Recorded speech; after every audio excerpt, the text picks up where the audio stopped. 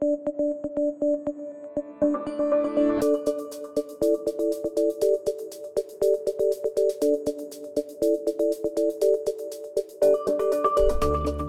Technology Ventures presents Venture Capital Perspective with Carlo Rizzuto, operating principal at Versant Ventures, recorded at Columbia University. For more information, visit techventures.columbia.edu.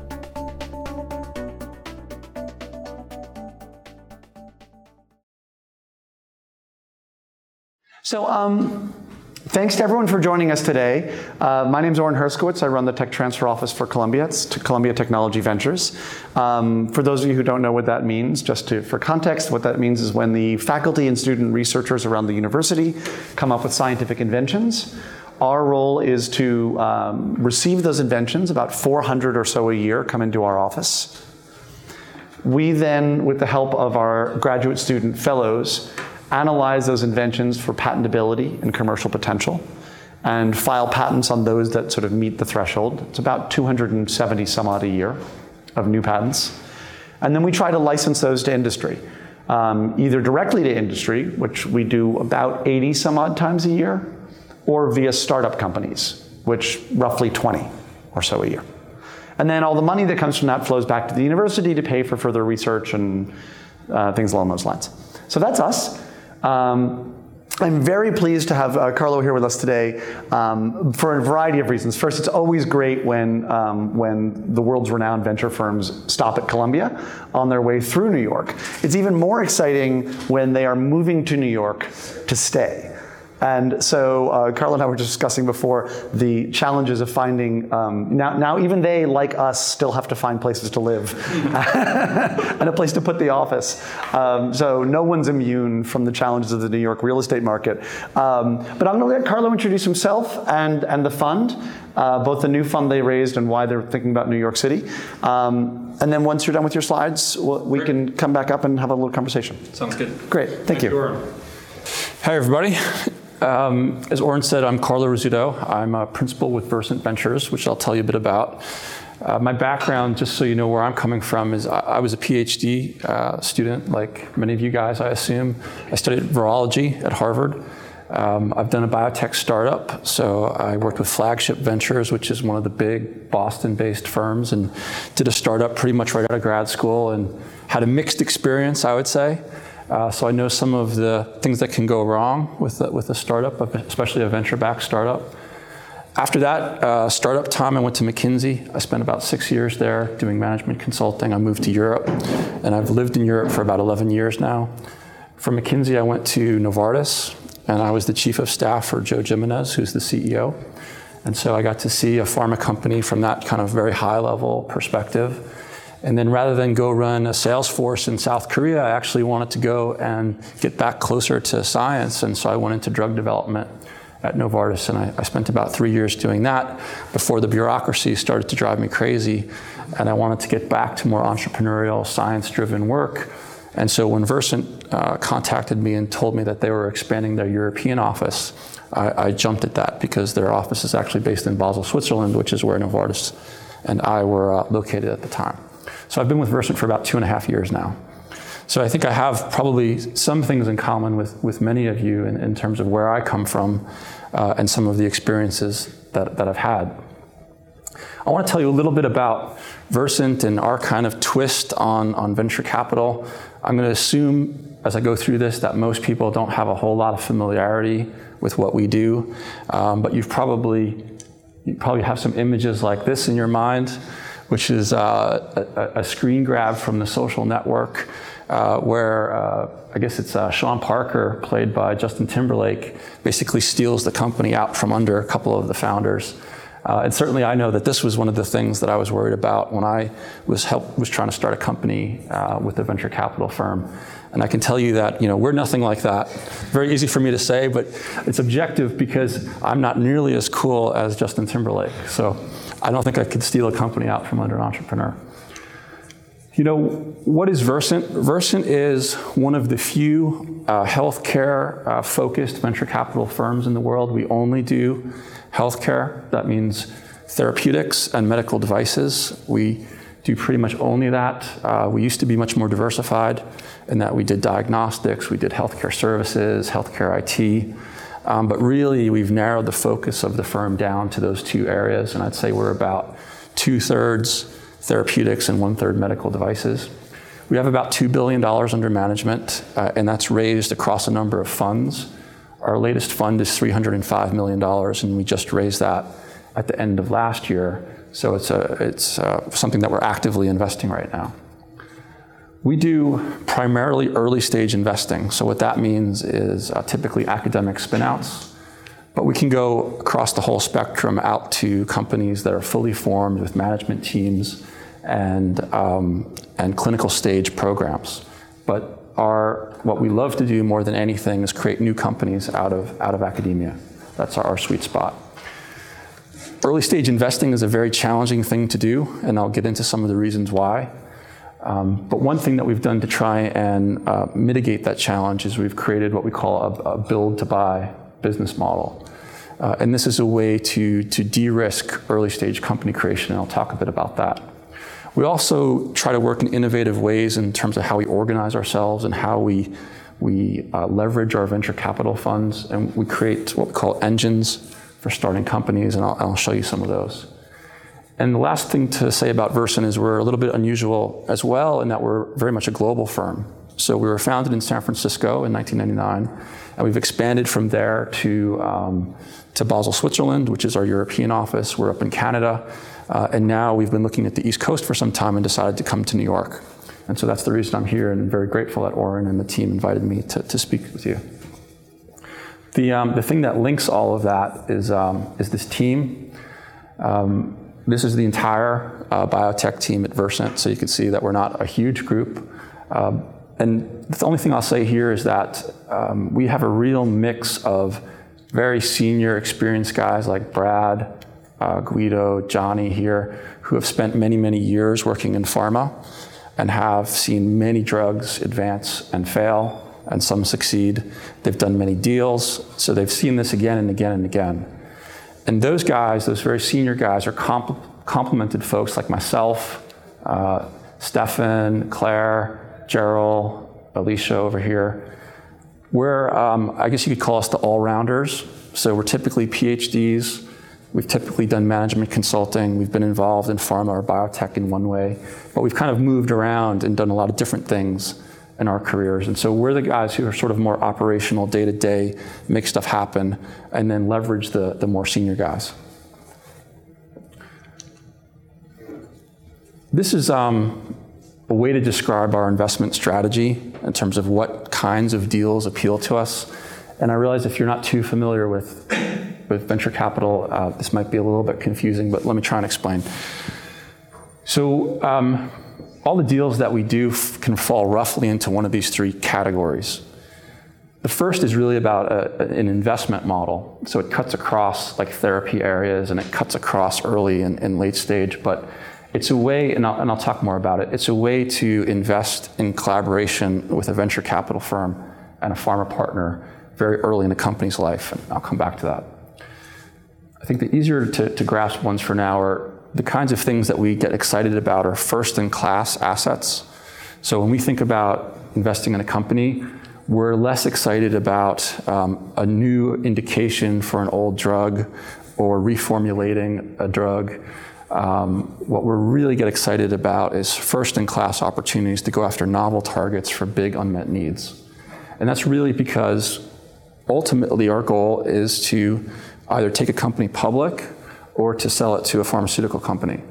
And in either of those scenarios, what really appeals to the end customer, if you will, is that novelty, that really high quality science that's addressing a big unmet medical need. And so that's why we focus on first-in-class discovery.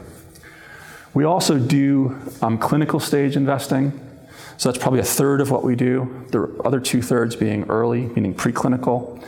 And so we do an increasing amount of this. It's a very different type of investing where you already have a fully formed company, where you have assets that are mature, that you can look at lots of data and clinical data. But that's part of what we do. Now, coming to why is early stage investing difficult? This is the traditional way of doing it. you have, you basically create a company around some technology. You build up labs, you hire a team, you do lots of research. Eventually you get into the clinic, you run a clinical trial. And that process takes like 5 to 10 years to get to the point where someone might be interested in what you're doing. It's very, very risky, it's very expensive, it takes a huge amount of time. Now, that's not a good investment thesis. And fundamentally, as a venture capital firm, we're investors, right? We roll up our sleeves, we work with the teams, but at the end of the day, what we need to do is we need to return the funds that we raise to our investors and return that with a significant profit. So this is why there aren't many firms that do early stage venture capital anymore, is it's really hard to make money doing this. So it's not impossible, and we do some of that, and I'll tell you about some companies that we've done like that. But this model, this build to buy business model, is a solution to some of the challenges that you have with early stage investing. And so what is it? It's a way to finance a company very early in its life, meaning 2 or 3 years from the time that it reaches clinical trials. So typically that means the day it spins out of an academic institute. And what we do is we partner these companies with a pharma very early on, and they enter into an option-based agreement. And that option-based agreement has 2 main parts. Part number 1 is the pharma partner provides a very large amount of non-dilutive capital, so $20 to $40 million. Non-dilutive means they don't get any equity for it. So when you're a founder of a company, the currency that you sort of live and die by is equity. How much of the company you own, because you won't be able to put more money into the company yourself. So ultimately you start with a piece of equity, and that equity gets diluted as you raise more and more money. Right? So a founder of a company usually ends up with something like 1% to 2% of a company by the time it's raised all the money it's going to raise and has reached an exit. This model solves some of that problem, that need to raise lots and lots of equity capital, because you get non-dilutive capital from a pharma partner. So that's good, because what it means is you have less dilution. So as a founder, you own a lot more of the company than you would otherwise.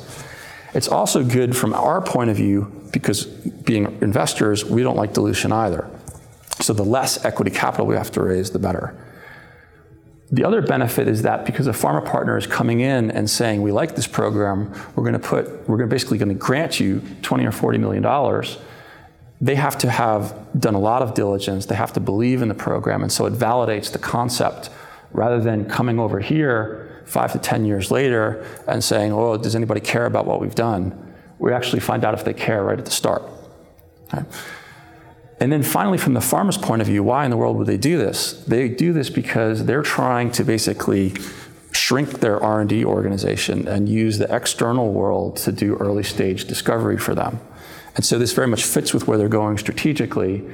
And for them to put $20 to $40 million in is not a big deal, particularly when what they get in exchange for that is a right to buy the company at a preset price, at a milestone that we agree on, which is typically at IND, so that's when a drug goes from the preclinical stage into the clinic, or it could be at phase 1, which is when you test for safety of a drug.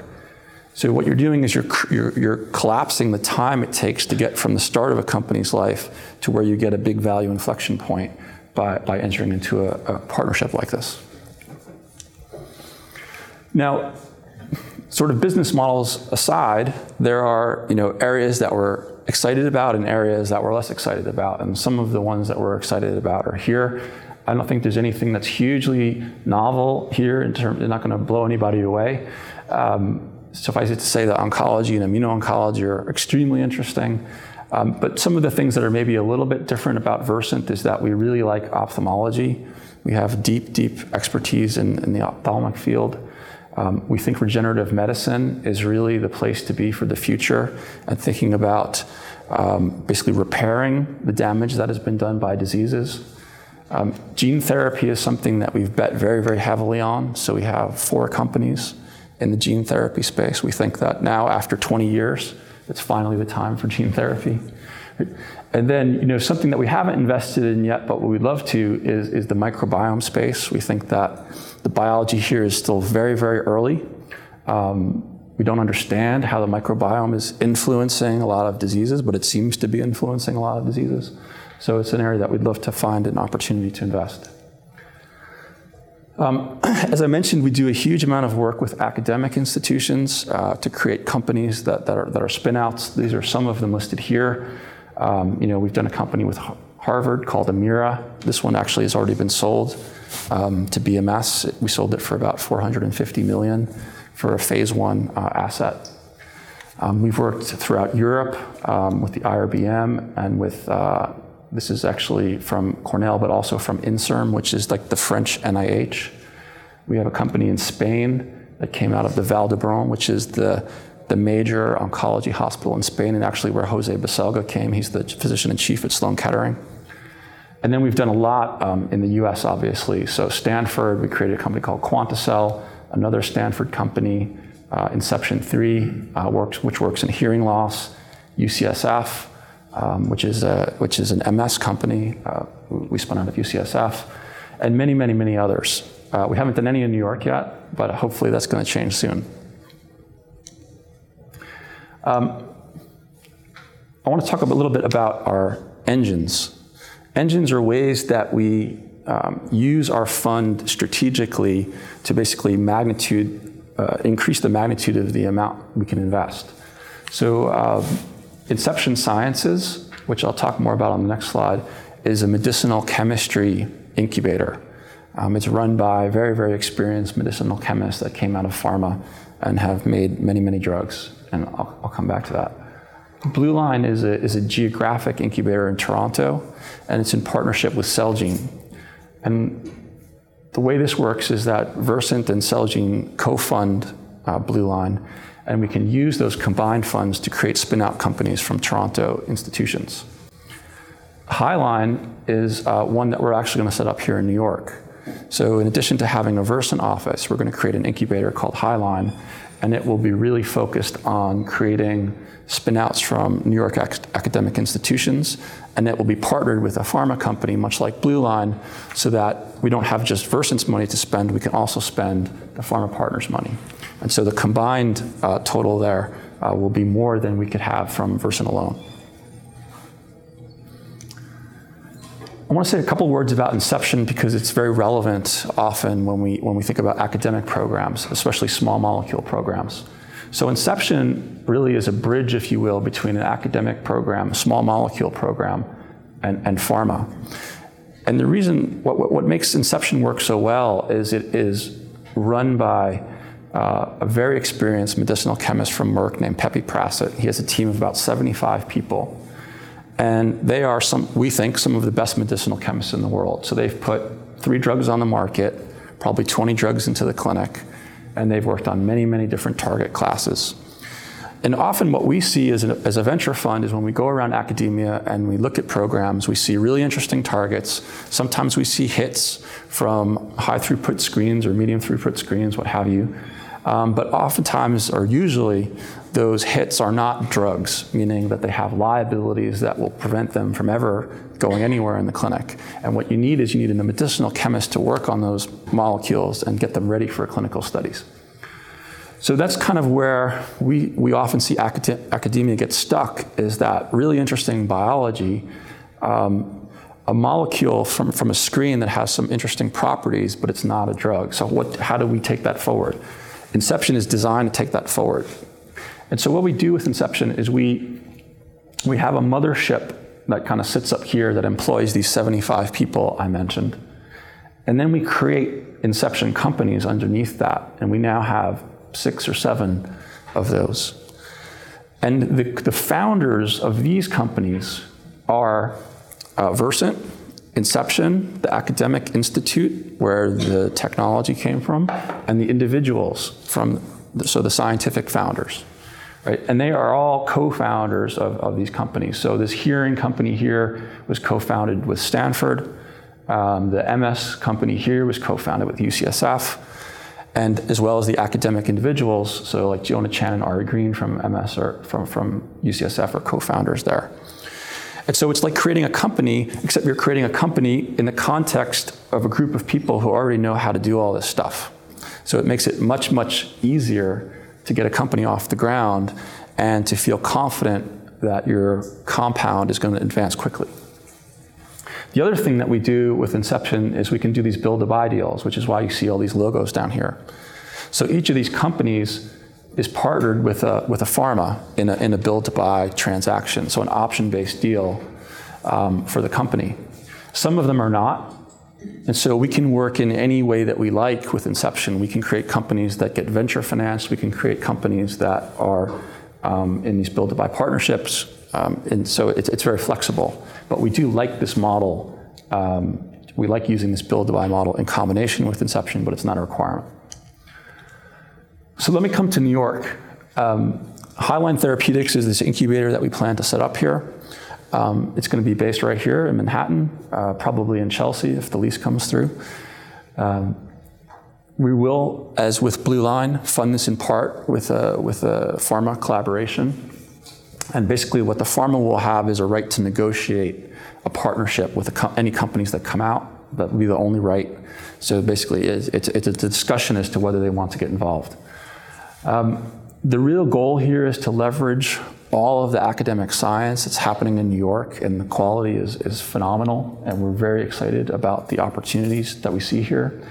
And we can leverage that science for Inception, or we can build standalone companies. We're agnostic. It doesn't really matter, to me, whether something fits into Inception or fits into a standalone company. We're looking for great projects.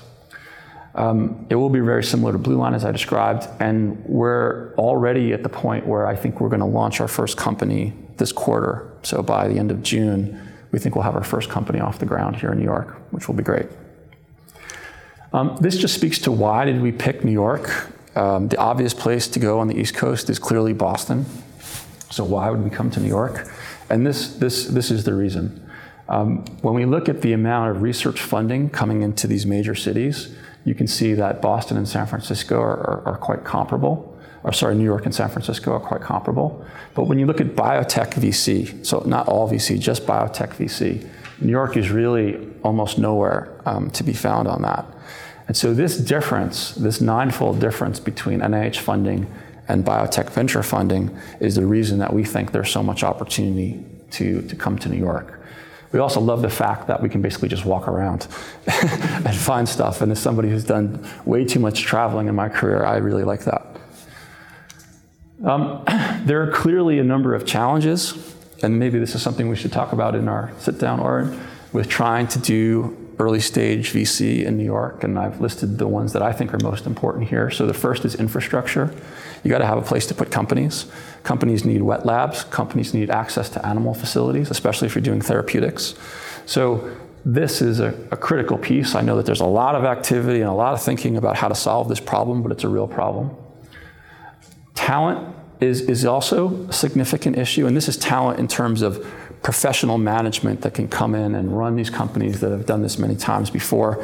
You have a huge stable of these people in Boston and San Francisco and somewhat in San Diego, but you have pharma people in New York, but not so much biotech people, and so squaring that circle is important. And then finally, culture.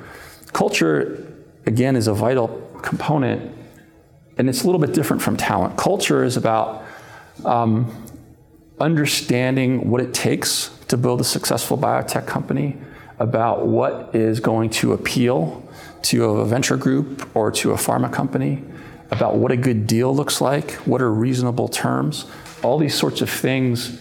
What are all the different service providers that have to come together to make a biotech work? When you think about legal and IP and accounting, HR, all these sorts of things that have their own unique twist in the biotech world, all that needs to come together. So that's what I mean when I say culture. But, I would say, while there are many challenges, we've decided to come here. We're incredibly excited about what we see. I'm personally very excited. I'm from Long Island. I probably didn't mention that. So this is an 11-year homecoming for me after 11 years in Europe. And we're going to be starting this summer. So really looking forward to it. That was it.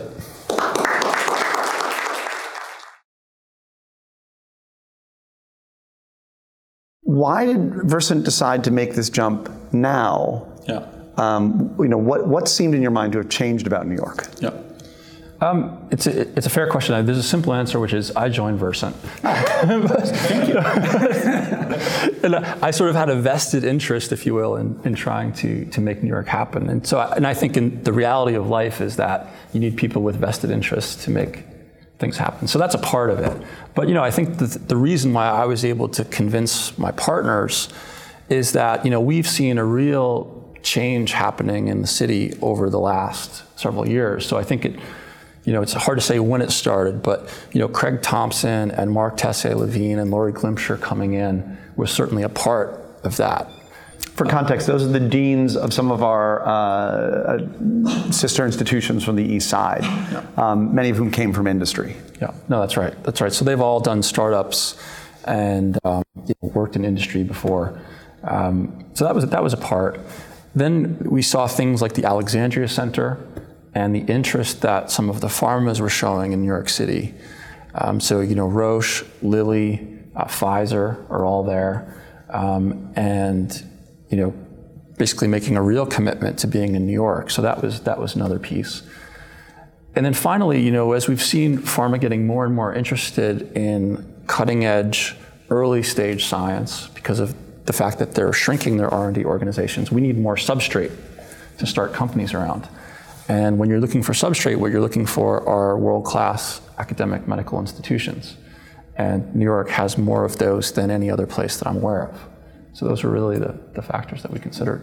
And when you think about the road ahead for New York then, are there, we're seeing a lot of people starting to row in the same direction. So you've got things like Harlem Biospace, which is the Columbia-affiliated incubator started by Sam Sia, a faculty member in biomedical engineering, just right down the hill. But you're seeing efforts spring up all over the city. You're starting to see some networking events in bio. You're seeing more of the bio investors coming. If you could offer some advice to the mayor about things that you'd still love to see New York do to try and rival Cambridge or San Francisco or San Diego or other clusters. Are there things that sort of come to mind to address some of those challenges? Well, definitely. I think the need for low cost or medium cost lab space that has easy access to an animal facility is fundamentally important. Right? Without that, it's very difficult to keep companies here because it's much easier to just relocate them to Boston, put them in San Francisco. It doesn't really matter. Because that's just essential to the function of an early stage biotech. So I think that's one thing that the city can definitely do. The second thing is somehow, what makes Boston and San Francisco work is that people need to take risk, right? And risk means you're going to commit part of your career to this company which could easily fail. And the reason that people get comfortable taking that risk is they know if their company fails, they can jump to the next one. Right? So you need this sort of critical mass for people to feel comfortable taking risk and putting their families and their livelihood at risk, given that these are not guaranteed things. So finding some way to, jumpstart the talent base. And I don't know what the solution is, whether it's some tax kind of incentives or something like that, but something that makes it easier for people to take those risks would be another piece. Yeah, and it seems like we have such a huge wealth of academic talent, and that means not only, of course, the faculty researchers, but their postdocs and their graduate students who are potentially the talent pool that are often the ones who really go, get the company off the ground. On the other hand, so you've done a lot of work with academic institutions over the years, and I imagine that you've seen some sort of common threads of benefits of working with academic institutions. Are there challenges that you find, and we have thick skins here, so feel free to be blunt, especially we've never done a deal with them, so anything negative he says is not about us. I just want to make that clear. Right. Are there common challenges you find often working with academic institutions, either on the licensing side or with the academic talent that comes and joins the company once it's up and running? Yeah. There are certainly some common themes, I think, to the challenges, and we're we all have to work through it together, because every time, we create a lot of companies, but it's often the case that our partner on the other side of the table, this might be their first company, or there aren't a huge number of companies that they've done in the past. So to some extent, it's a little bit of an unfair discussion in that sense, given that we have so much experience and our counterparty may not. So you can understand why there might be common themes here. But so what we see often is that, founders, whether they be academic institutions or individuals, can have unrealistic expectations about what does it take to build a company, how much capital is required, what's the right level of ownership, all these sorts of questions. That's a common theme, I would say. From an institutional point of view, what we like to have is sort of clarity around terms of licensing agreements. We find it increasingly that universities are sort of saying, well, we can't commit to specific terms, but we can give you a right to negotiate or something like that, which is not great from our point of view. So I think those are the two main buckets I would see is that around licenses themselves. Clarity is always good from an investment point of view, even if we don't like the numbers, we'd rather have clarity.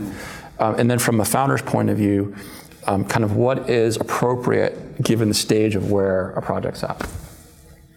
And again, sitting from the academic tech transfer office perspective, we and our faculty and student inventors often feel like every patent is going to be the big blockbuster. Right. Realistically, when you're looking at investments and opportunities flow through, you have to come to your own conclusions. Yeah. I'm interested to hear a little bit, and this is a patent geek question, so I apologize to anyone in the room who's not as interested in patents as we are.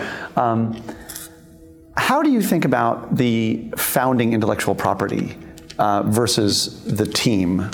And what kind of due diligence do you typically engage in when you're trying to come to those conclusions? Yeah. So, when we look at opportunities from academia, we sort of take things in sequence to some extent. The first thing we do is we look at the science, and we are very, very data-driven. So we will dig right into the data. We'll sometimes go into lab notebooks ourselves. Like we really, really look at data, because this is the end of the day. That's what you have to believe in. Once we get comfortable there, then we'll turn to all the other aspects of a deal, including the IP. And what we typically do in that case is we'll bring in a law firm to do diligence on the IP. And those really have two main questions. One is freedom to operate, and the second is patentability. Can you actually secure this IP? And even if you couldn't secure, do you have freedom to operate? So that's kind of how we approach it. So you'll do a full freedom to operate at the beginning before breaking. Typically, yes. Yeah.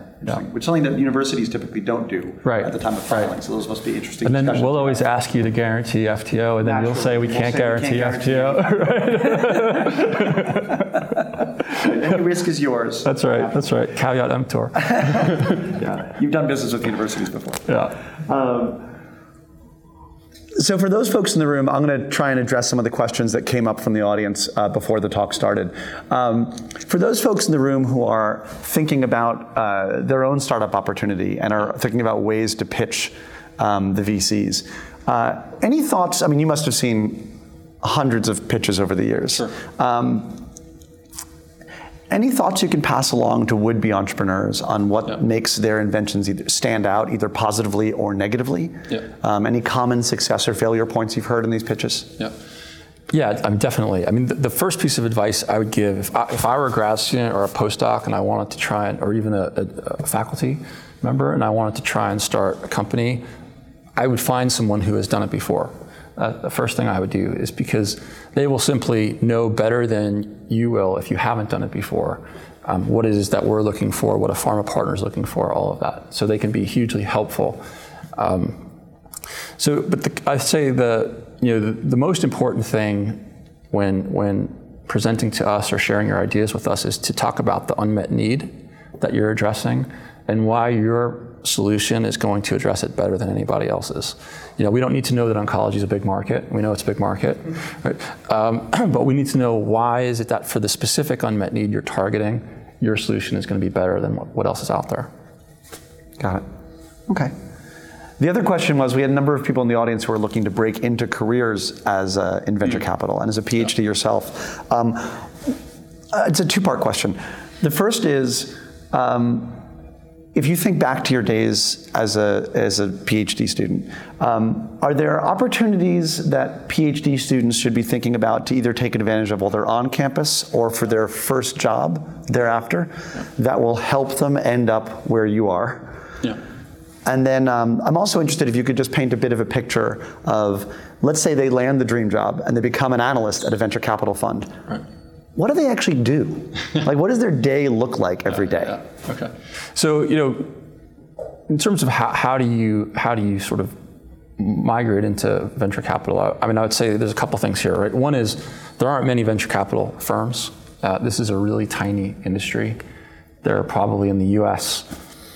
maybe 20 firms that do something that resembles early stage venture, and I'm stretching it to get to 20. It's probably a bit less than that. So there's not a lot of huge numbers of opportunities. That said, firms like ours definitely need like young, really smart people who are very motivated to try and find great opportunities and help build companies. So to sort of get yourself on that track, I mean, I think that the program that Columbia has, where you have students that come and work in that office the fellows with you. Program. Fellows program. Technology Ventures Fellows Program. I think that's a fantastic way to get a sense for what we do, because it's similar in many ways. You look at opportunities, you have to decide whether to file IP or not file IP. You have to decide how to present that opportunity to prospective partners. So it's very similar in a lot of ways. And I think it will give you a great complement to your lab experience, because it's a very different type of work. So I think doing stuff like that, finding ways to get involved with companies, there are actually companies here in New York City. So finding ways to get involved with them, even if it's for free. All of that experience is very valuable and stuff that we would definitely give points to if we were interviewing people who had that background. In terms of what you would do at a venture fund, it's really, when you're early in your career, it's going to be heavily focused on doing diligence, and particularly scientific diligence. So really drilling into the data, understanding the competitive landscape, understanding what are the steps that are going to be required to take a product from where it is today to the clinic. So very, very sort of data analytically driven work. As you start to get a little bit more senior, you'll begin to negotiate deals. So speaking with institutions like Columbia about what should be the terms of doing a spin out, what should a license look like, talking with founders about equity. So all of that sort of becomes added on to the job very, very quickly. And then finally, you start to play operational roles in companies that we've actually started. So I'm the CBO, I'm the Chief Business Officer for 2 of our portfolio companies, in addition to my day job. So it's a little bit busy, but if you want to do early stage investing, you have to be willing to take operational roles, because you just don't have management teams or fully fledged management teams in these companies. And for those first, let's say the first year on the job, yeah. So you talked about the diligence side. Is that, in my experience with PhD students, you spend 5 years of your PhD essentially trying to solve one problem, yeah. maybe 2 or 3 problems, but it's a very narrow focus. Yeah. I assume that in that first year as an analyst, you're not looking at 2 or 3 projects. What's like of the volume someone can reasonably expect? Sure. So I can tell you myself, I probably look at 200 business plans a year. I'll probably do diligence on 20 and invest in 2. So that gives you a sense of the funnel, if you will. For those 20, there'll be varying degrees of depth that we go to, obviously. But maybe 5 of those we will spend literally 2 months looking at every single publication within reason, talking to every expert we can find in the field. And we're not experts in any of it. I studied virology. None of my companies are in virology. So you have to become comfortable relying upon experts, but also using your own judgment and looking at data critically, even if you don't have the real deep insight into the field. And I noticed that Versant in particular seems to, I'm guessing that unlike many venture firms, you have a very clear preference for hiring analysts out of consulting, out of management consulting. I'm interested, so another sort of two-part question there. One, why? Although as a former consultant myself, I'm glad to hear it. And secondly, if not consulting, what other kinds of industries do VC firms typically go hunting in? Yeah. So I think the why is that, so I did a PhD. I went into a startup. I was pretty clueless. I'm sure the VCs thought, like, why are we wasting our time with this guy? Because I fundamentally didn't understand sort of the forces at work. So you need some basic grounding in kind of business principles. Now, some people just picked it up naturally. I guess I wasn't one of those guys. So I need a little bit of education. So the grounding in business principles is one reason why we look at people who have come out of a consulting background.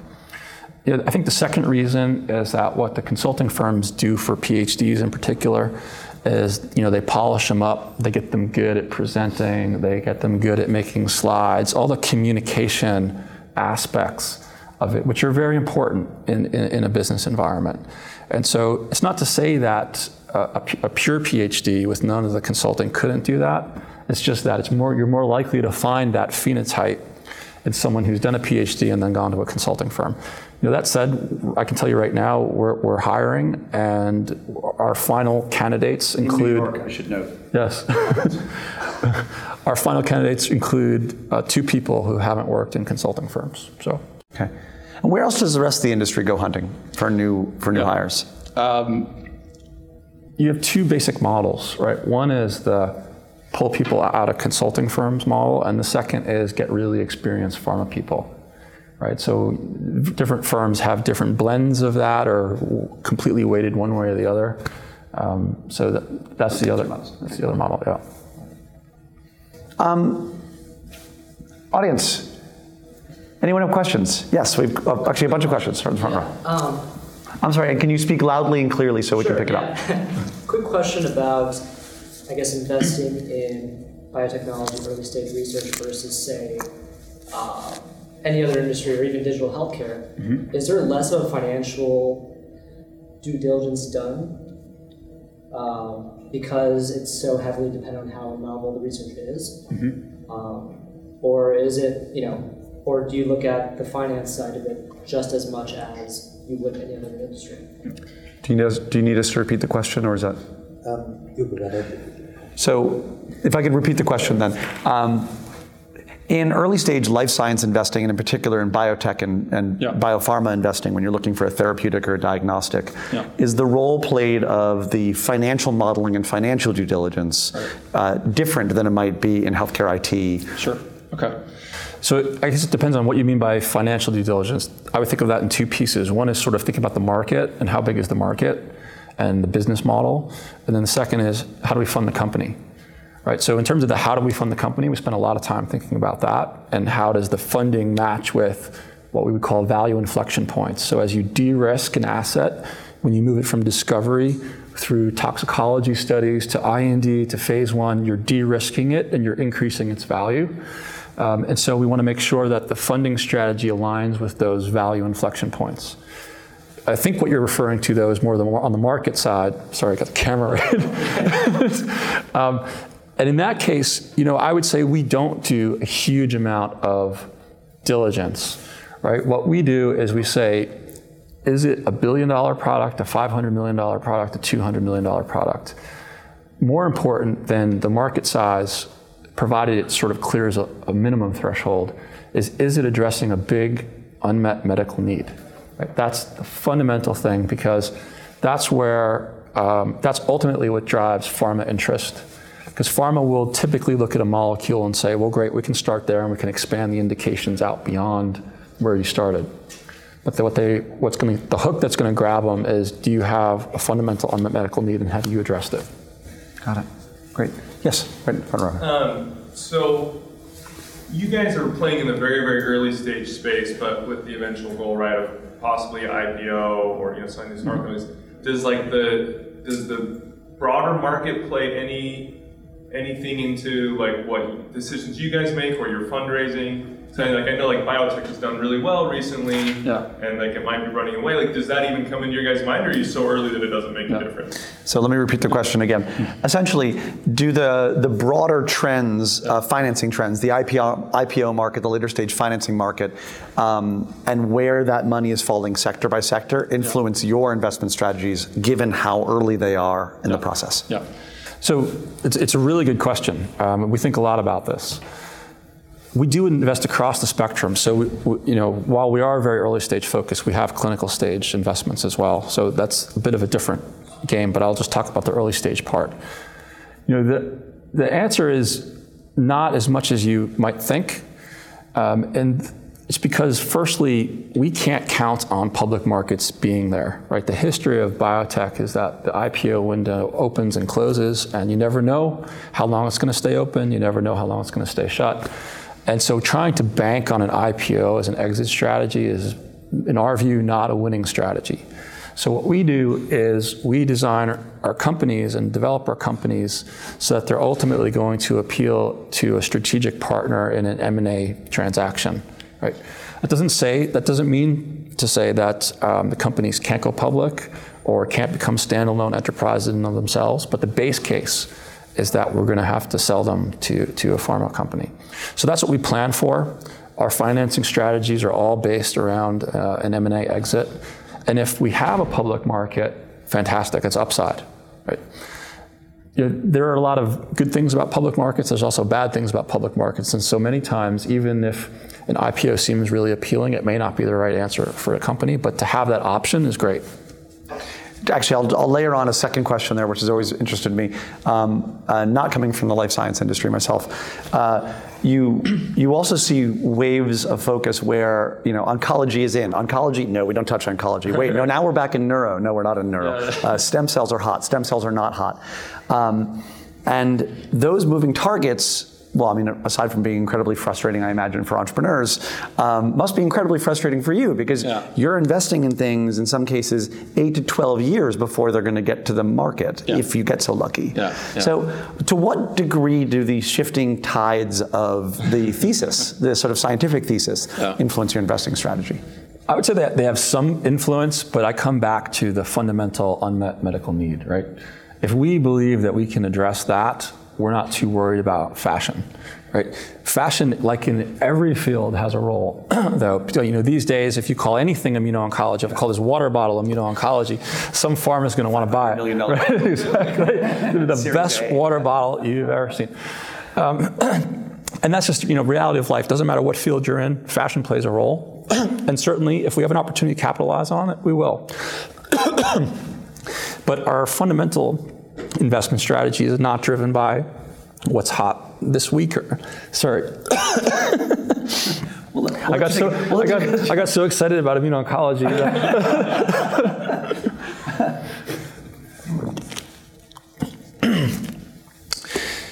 So fashion plays a role. It's not a driver for us. Unmet medical need is the driver. And so we feel that as long as we are addressing a real unmet medical need, the economics and the acquirers will be there, is our fundamental approach. Question in the back. As an extension of that question, it was kind of interesting that medical devices was on your list of investment interests. In light of the current regulatory and reimbursement climates, we're seeing investors really run away from investing in medical devices. I was wondering why you continue to be interested in those sectors. I'll repeat the question. So while most of the conversation today has been around the therapeutic side, medical devices is on your list of your investment hypotheses and target areas. And that is a bit counter-cyclical these days. People seem to be running away from medical devices more because of the regulatory and reimbursement environment. So the question was, we're thrilled to see it still on there, especially as a school that does a lot of work in medical devices. We're curious why you still have it on there and it's an active area for you. Medical devices has been a core part of Versant since it was founded. So we have, 3 managing directors. That's all they do. We've seen fashion come and go, and reimbursement trends, and these things we believe are always cyclical. We think there's need for medical devices. Ultimately, the issues that are currently affecting the medical device field will be resolved and will play through. And so we're continuing to invest. It's not as big a part of Versant as it used to be. So we used to be 50-50. These days we're 2/3 biotech, 1/3 medical device. But we think that it's important to continue to invest there, and in the future we may go back to 50-50. It's really, again, just trying to wait for the reimbursement and strategics to basically restructure a bit, and then we think that that market will pick up again. Great. Yes. Actually, as a follow-on to that, I'm just wondering how you account for regulatory risk, particularly associated with issues such as data privacy. So the question is about how do you account for regulatory risks, in particular around issues, for instance, like data privacy? Yeah. So, our medical, this is more of a medical device question, I think, than a drug question. Our medical device strategy is really focused on, I guess what you could call invasive, high, I don't know what the right word is, non-consumer applications, right? So we've stayed away from the consumer world with our medical device strategy. So to some extent, you avoid a lot of the data privacy issues if you're not operating in the consumer space. So I don't. Yeah, can you give some examples, just so people understand? Yeah. When those, can you give some examples of the kinds of devices that might fall into the area where Versant? Sure. So we've done a lot in terms of like neurostim, ocular implants, like spinal fusion technologies. What else? Sort of artificial inserts for knees. So a lot of surgically related and invasive type technology, as opposed to an asthma inhaler that is tracking your location and sending data to the cloud. We haven't done those types of investments. Okay, question in the back. In terms of how much the founder should expect to give up in terms of capital and phases of development, could you walk us roughly through, sort of how much of your company you ought to be giving up for how much capital as we're moving along? So the question is probably relevant for any of you in the room. So you start off with a big pie, and you are going to be growing the pie even bigger, but cutting off more and more slices of that pie as you go along and handing them out. What's a reasonable expectation at sort of each inflection point of how much of the pie you're still going to hold? Yeah. So, it's a very hard question to answer because it's literally different in every possible company. If you can make some assumptions around, let's just say for the sake of argument, when you created a company, it was worth $10 million. I'm just using that because it's an easy round number, right?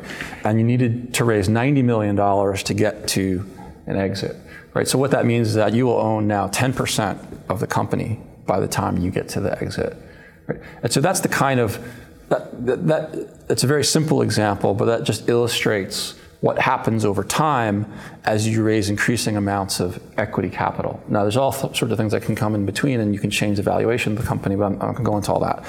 But fundamentally, what you're doing when you start a company is, in the simplest case, one person owns 100%, and then as you bring in equity capital, you're literally carving up that pie and giving pieces of that pie to investors. When we use these build-to-buy type structures, though, the game can change significantly, because instead of raising $90 million of equity capital, you might only raise $10 or $20 million of equity capital. And so it can be a very different picture. But the things that you need to think about are kind of what's the value of the company at the start, how much capital do I need to raise, and how much of that capital is equity, and that will then enable you to sort of look at ownership over time, or at least over funding. Great. We'll take one or two more questions, and then we'll wrap it up. Maybe the two of you, and we'll start in the front. The build-to-buy deals, do you also have them in place for medical devices? On the slides I saw like Roche, Bios, or more on therapeutics, but you also apply it in the medtech. We've been trying like hell to do one. The question was, do you do the build-to-buy type deals for medtech also? Because on the slides, the focus for the build-to-buy was most of the strategics we saw were biopharma. Yeah. So we absolutely were very keen to do those actually on the medical device side. It's been more difficult. Medical device companies, meaning the strategic, the big medical device companies, tend not to be, or at least so far, have tended not to be as, I guess, open to innovative business models. Typically, a medical device company wants to see that you're actually revenue positive before they'll make an acquisition, which is a totally different game from the drug world. In the therapeutics, you can sell a compound preclinically. In medical device, nowadays you're expected to have $20 to $30 million of revenue before a strategic will acquire. So I wouldn't say that it's not possible. We certainly have had some discussions that have gone very interesting and in those directions, but it's a much tougher deal to do. One more question. Yeah.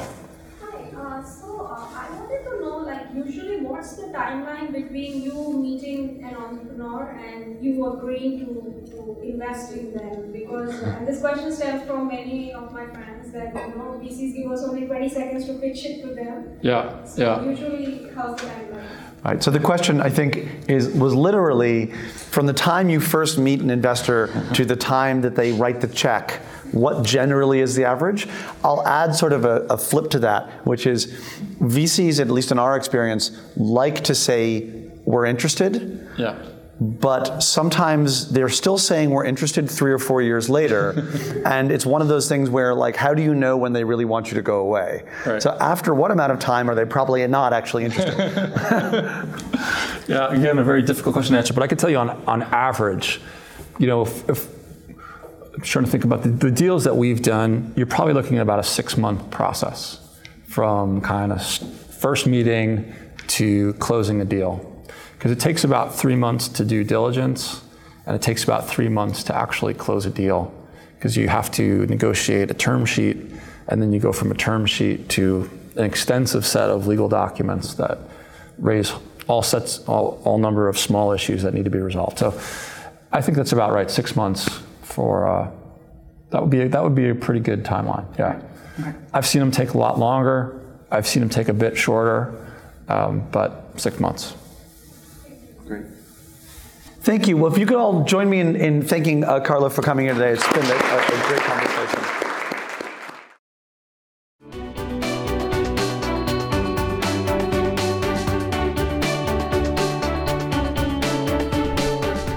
Thank you for listening. For more information on Columbia Technology Ventures, visit techventures.columbia.edu.